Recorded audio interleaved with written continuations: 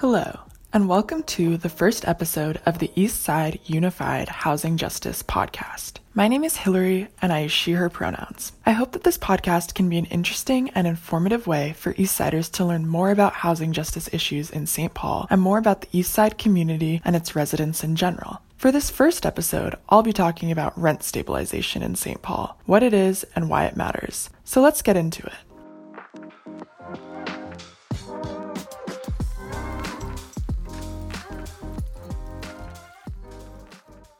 Even with our efforts to realize safer outcomes and bolster economic stability in our city, our housing crisis continues to demand our urgent attention.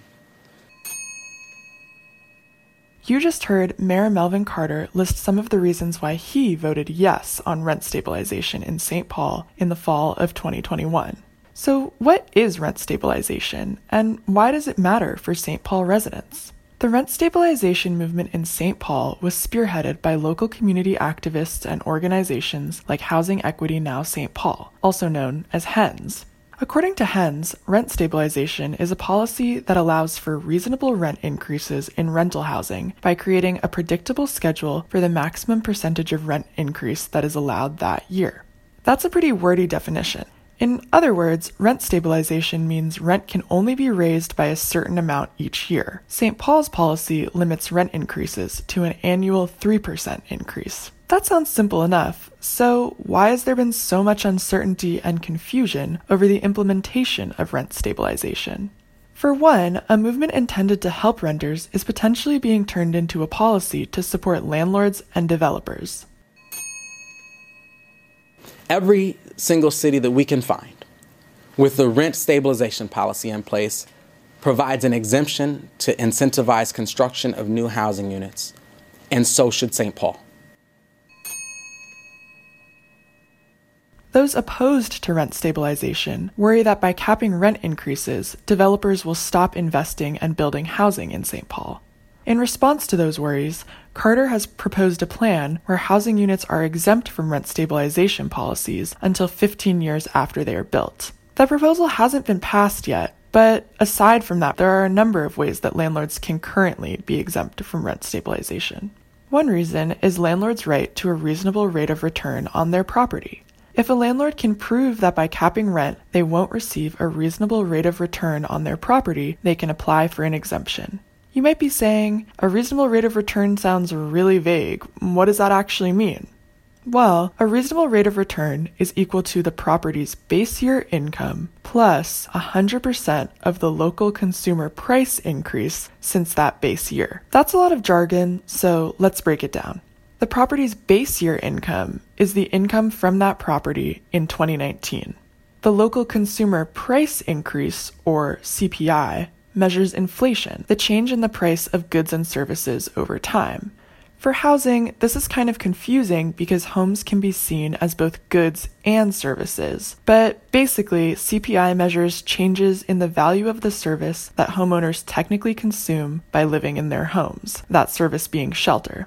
So let's say a landlord's property had a base year income of $300,000 and a CPI of $20,000. The landlord's reasonable rate of return would be the $300,000 plus the $20,000, which is $320,000. If the rent cap prevents the landlord from making this amount of income, then the landlord can apply for an exemption. Landlords can also request an exemption if the number of tenants allowed to live in a rental property has increased since May 1st, 2022. For each additional tenant allowed to live in that unit, the rent can increase by 15%. Another reason for exemption is the cost of capital improvements. Get ready for another wordy definition. A capital improvement is defined as an improvement to a unit or property which materially adds to the value of the property or adapts it to a new use and has a direct cost of $250 or more per unit affected. So, for example, if your landlord installs new kitchen cabinets or finishes the basement of a property, those would be considered capital improvements. Landlords can request an exemption to the rent cap to offset the cost of capital improvements, but the rent increase requested won't be put into effect until the capital improvements are completed. All these exemptions beg the question, what do we value more, business interests or the security and support of renters? For this episode, I spoke with Trom Wong, former campaign manager for the Keep St. Paul Home rent stabilization campaign, to see what she had to say about rent stabilization, what it looks like, and where it's going. My name is Trom Wong. I use she, her pronouns. I was the campaign manager for the Keep St. Paul Home campaign and also the director of policy and research at the Housing Justice Center. I came to the Twin Cities for graduate school, and I didn't want to be the person that showed up and said, hey, I know all the answers, right? No one appreciates that. And also, I was a young grad student. I didn't know all the answers. And so a lot of what I worked on was really dictated by the people who were organizing in St. Paul and Minneapolis. Why rent stabilization specifically, like when you came to organizing in the Twin Cities? Why was that the issue that you wanted to organize around? The idea behind rent stabilization was that, we know that the Twin Cities is a fairly affordable place, right? Relative to other cities in the country, it's a fairly affordable place.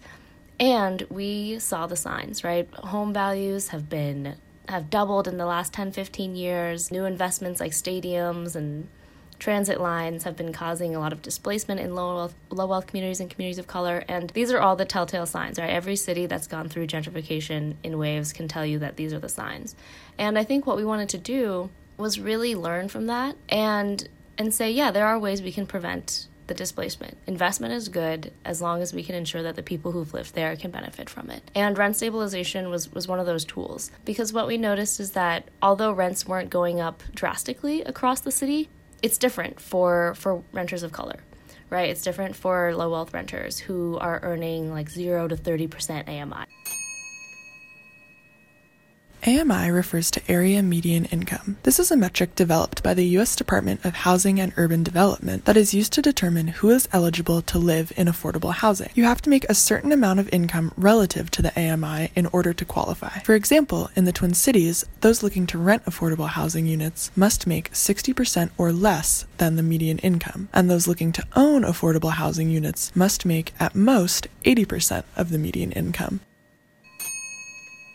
And that was the root issue. It wasn't that, rent's not going up too much. It's okay. It's that rents are going up egregiously and in predatory ways for low wealth renters and renters of color. And if we want to advance housing justice in our city and make sure it's an equitable place, we have to make sure that the people who have most historically been harmed and discriminated by our housing system have protections. And, there's a whole suite of protections that will ensure that. But rent stabilization has such a big role to play because the rent eats first, right? The rent takes up the most of anyone's monthly costs. And the way that our housing system is set up means that a landlord can increase the rent by any amount that they want. And that's frankly ridiculous to have no protection like that. Our coalition came together after working on tenant protections and said, let's make rent stabilization happen. Some people say it can't be done, but this is a moment of crisis. It was when the pandemic first started, we were seeing, luckily with the eviction moratorium, not many people getting evicted, but we knew that once those protections were lifted and once the economy recovered, it would mean bad news for folks who are renting. And so we came together and we did a ton of research. We looked at cities across the United States, and there are over 180 cities in the U.S. with rent stabilization or rent control. So there's a lot to learn from. We're certainly not the first city to do it.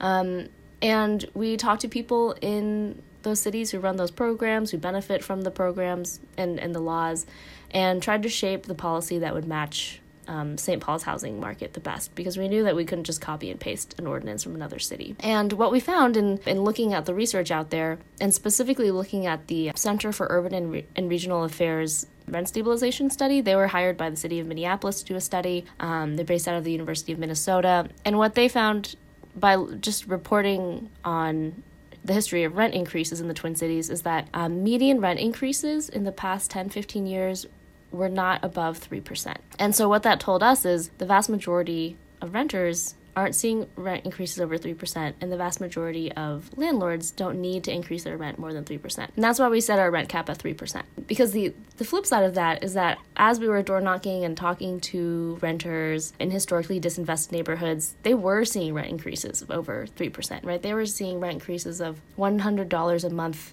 like 3 months in a row. They were seeing rent increases of 30%, of like $300. And so we knew that while the vast majority of St. Paul renters weren't experiencing it, the people who were experiencing predatory rent increases were more likely to be low wealth and renters of color. So this was really a policy to advance racial equity in our housing system. And I think for us, housing justice is racial justice because of the history of our housing market and who is more likely to be a renter, who is more likely to have predatory landlords, and all of that.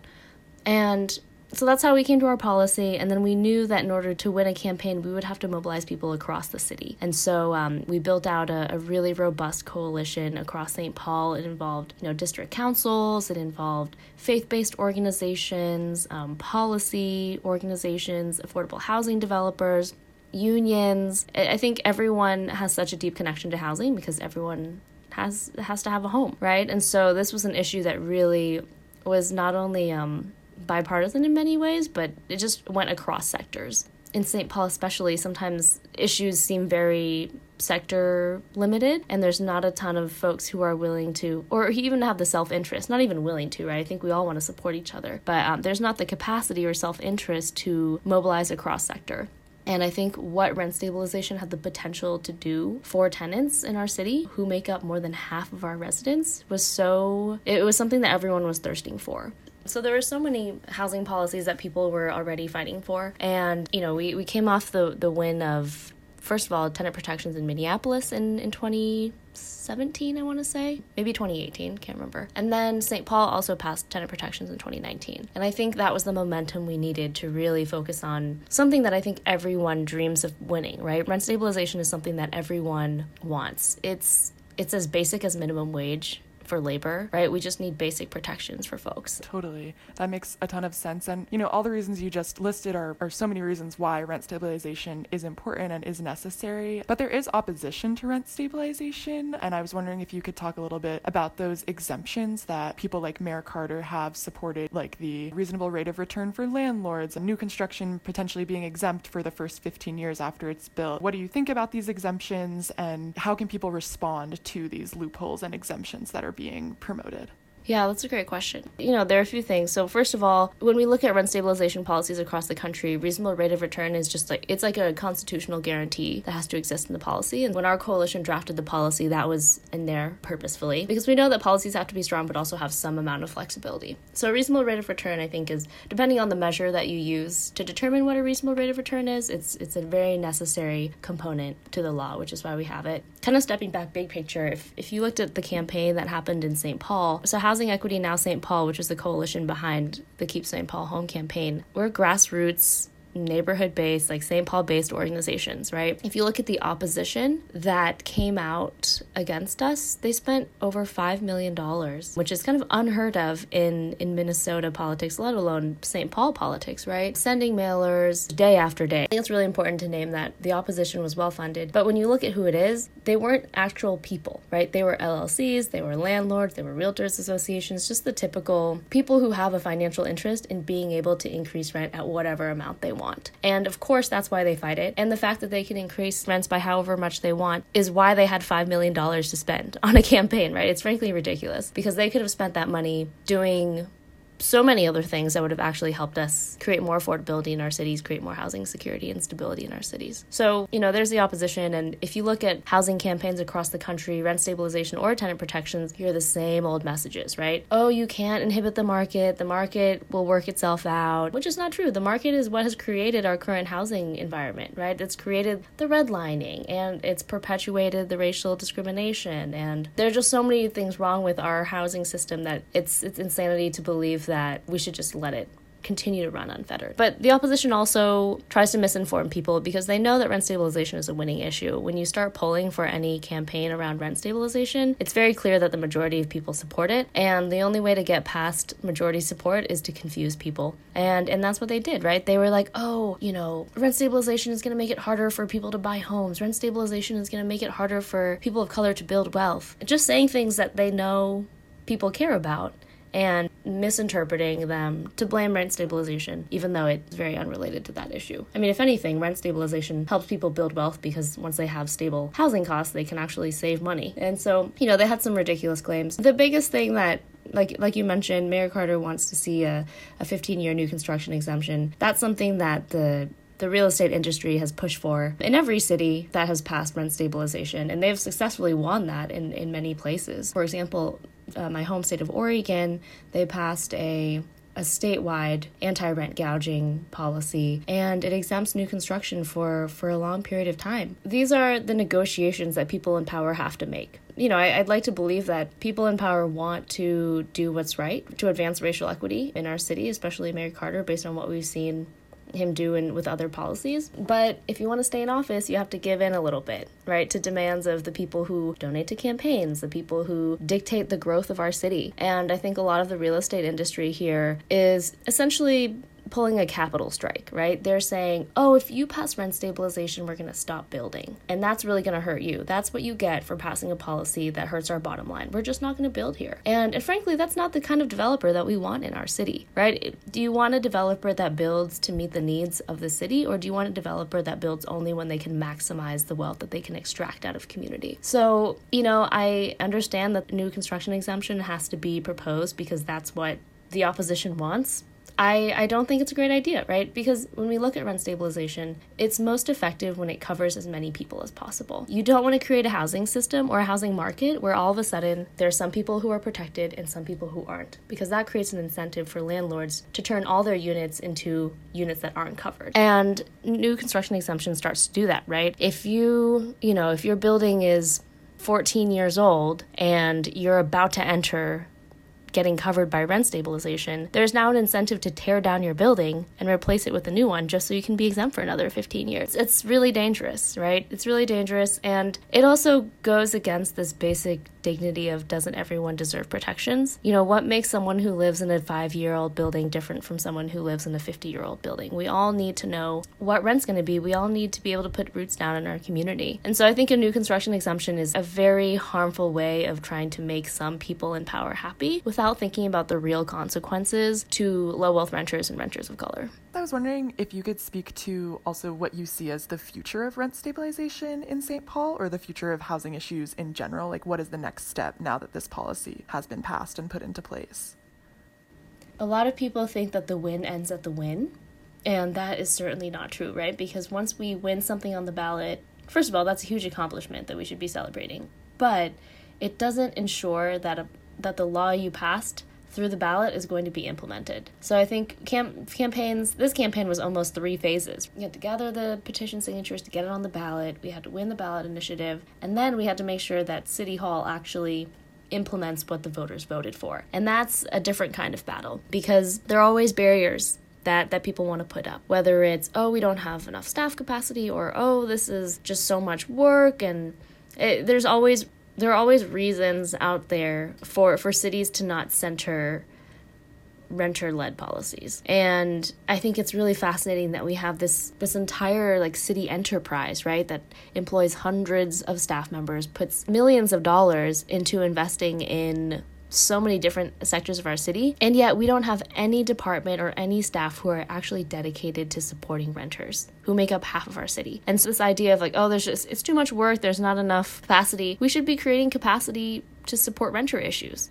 Some cities have an office of the tenant advocate or office of tenant protections. We need something like that when renters make up so much of our city. I think for me, this latest part of the campaign has really been mobilizing the same people who came out to vote to continue putting pressure on city council to, pass the budget resolution, to hire staff to implement, to get the Department of Safety and Inspections to create rules around how to implement this policy, and then to make sure that they're actually implementing it. So, we're in touch with renters who receive a rent increase of more than 3%, which is now illegal. And we're supporting them. We're saying here, go to this resource, talk to the city, because a lot of times people don't trust the city, and especially renters. If you know that the city has never created roles to support you, then why would you think that they're going to support you now, right? And so organizations like Homeline or Housing Justice Center, legal advocates around housing, they're the ones that people rely on a lot. And so, of course, it's added capacity, it's added pressure for them as organizations. It's also added pressure on us to make sure that City Council actually does their job of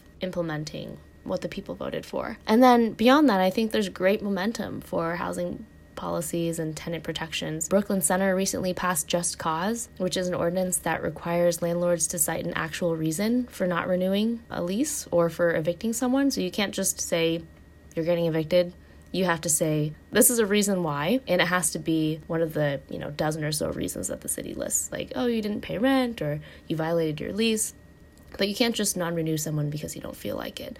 And I think that's a really important policy that St. Paul needs to bring back. We had it in 2019 before City Council voted to repeal it. So I think now that we've seen Brooklyn Center pass it, we know it can be done. And I think that's what's needed next for St. Paul to complement a strong rent stabilization policy. What we have historically heard about rent control or rent stabilization has been a set of myths that are perpetuated by the real estate industry for us to believe in policies that work against our best interest, right? Because stabilizing rents and making sure that people have predictable rent increases is such a basic right that homeowners have it, right? Homeowners know what their mortgage is going to be for 15, 20, 30 years. And they have a fixed interest rate, which means, outside of property taxes, that mortgage stays the same. All we're asking for renters is that rent is increased at a reasonable rate a year. And so I think, we have often been trained to think in the United States that right to property, right to profit is so foundational, when we have created actually a federal policy for rent control for homeowners. And so, it's not, rent control or rent stabilization is not the radical thing that the real estate industry wants us to believe it is. It's really such a basic right. It's just like minimum wage. It's like our fixed interest rate mortgage. It's such a basic piece to our housing system. And, I think I would just encourage folks who, if you haven't dug into the research of how rent stabilization actually benefits people and you only rely on the economic theory, that's really harmful, right? Because economic theory projects things that don't always come to fruition in our actual housing market. And our housing market has evolved so much in the past few years. Now we see the presence of predatory and corporate landlords in ways that we would have never predicted 30 or 40 years ago. Our housing system has evolved so quickly, and we can't depend on economic theory to project outcomes. We know what the outcomes are. We know where the racial disparities are in our housing system. We know what's wrong, and the people who experience the issues have the solutions. And so we need to start centering them in policymaking. We need to start centering renters who are very clearly witnessing the power imbalance of our housing system and start to shift those powers. Good public policy doesn't come from, depending on good people, right? Good public policy means being aware of all the incentives out there, all of the power dynamics, and shifting the power dynamics. So, I would just caution people, if you're hearing from people who don't want rent stabilization and they have a financial interest in making sure it doesn't exist, really analyze that. That was episode 1 of the East Side Unified Housing Justice Podcast. Thank you so much for listening, and thank you so much to Trom for speaking with me. Do you want to learn more about housing justice issues like rent stabilization? Subscribe to our monthly East Side Unified Housing Justice newsletter to learn more about these issues and how you can get involved. Our show notes include a subscription link so you won't miss the next newsletter.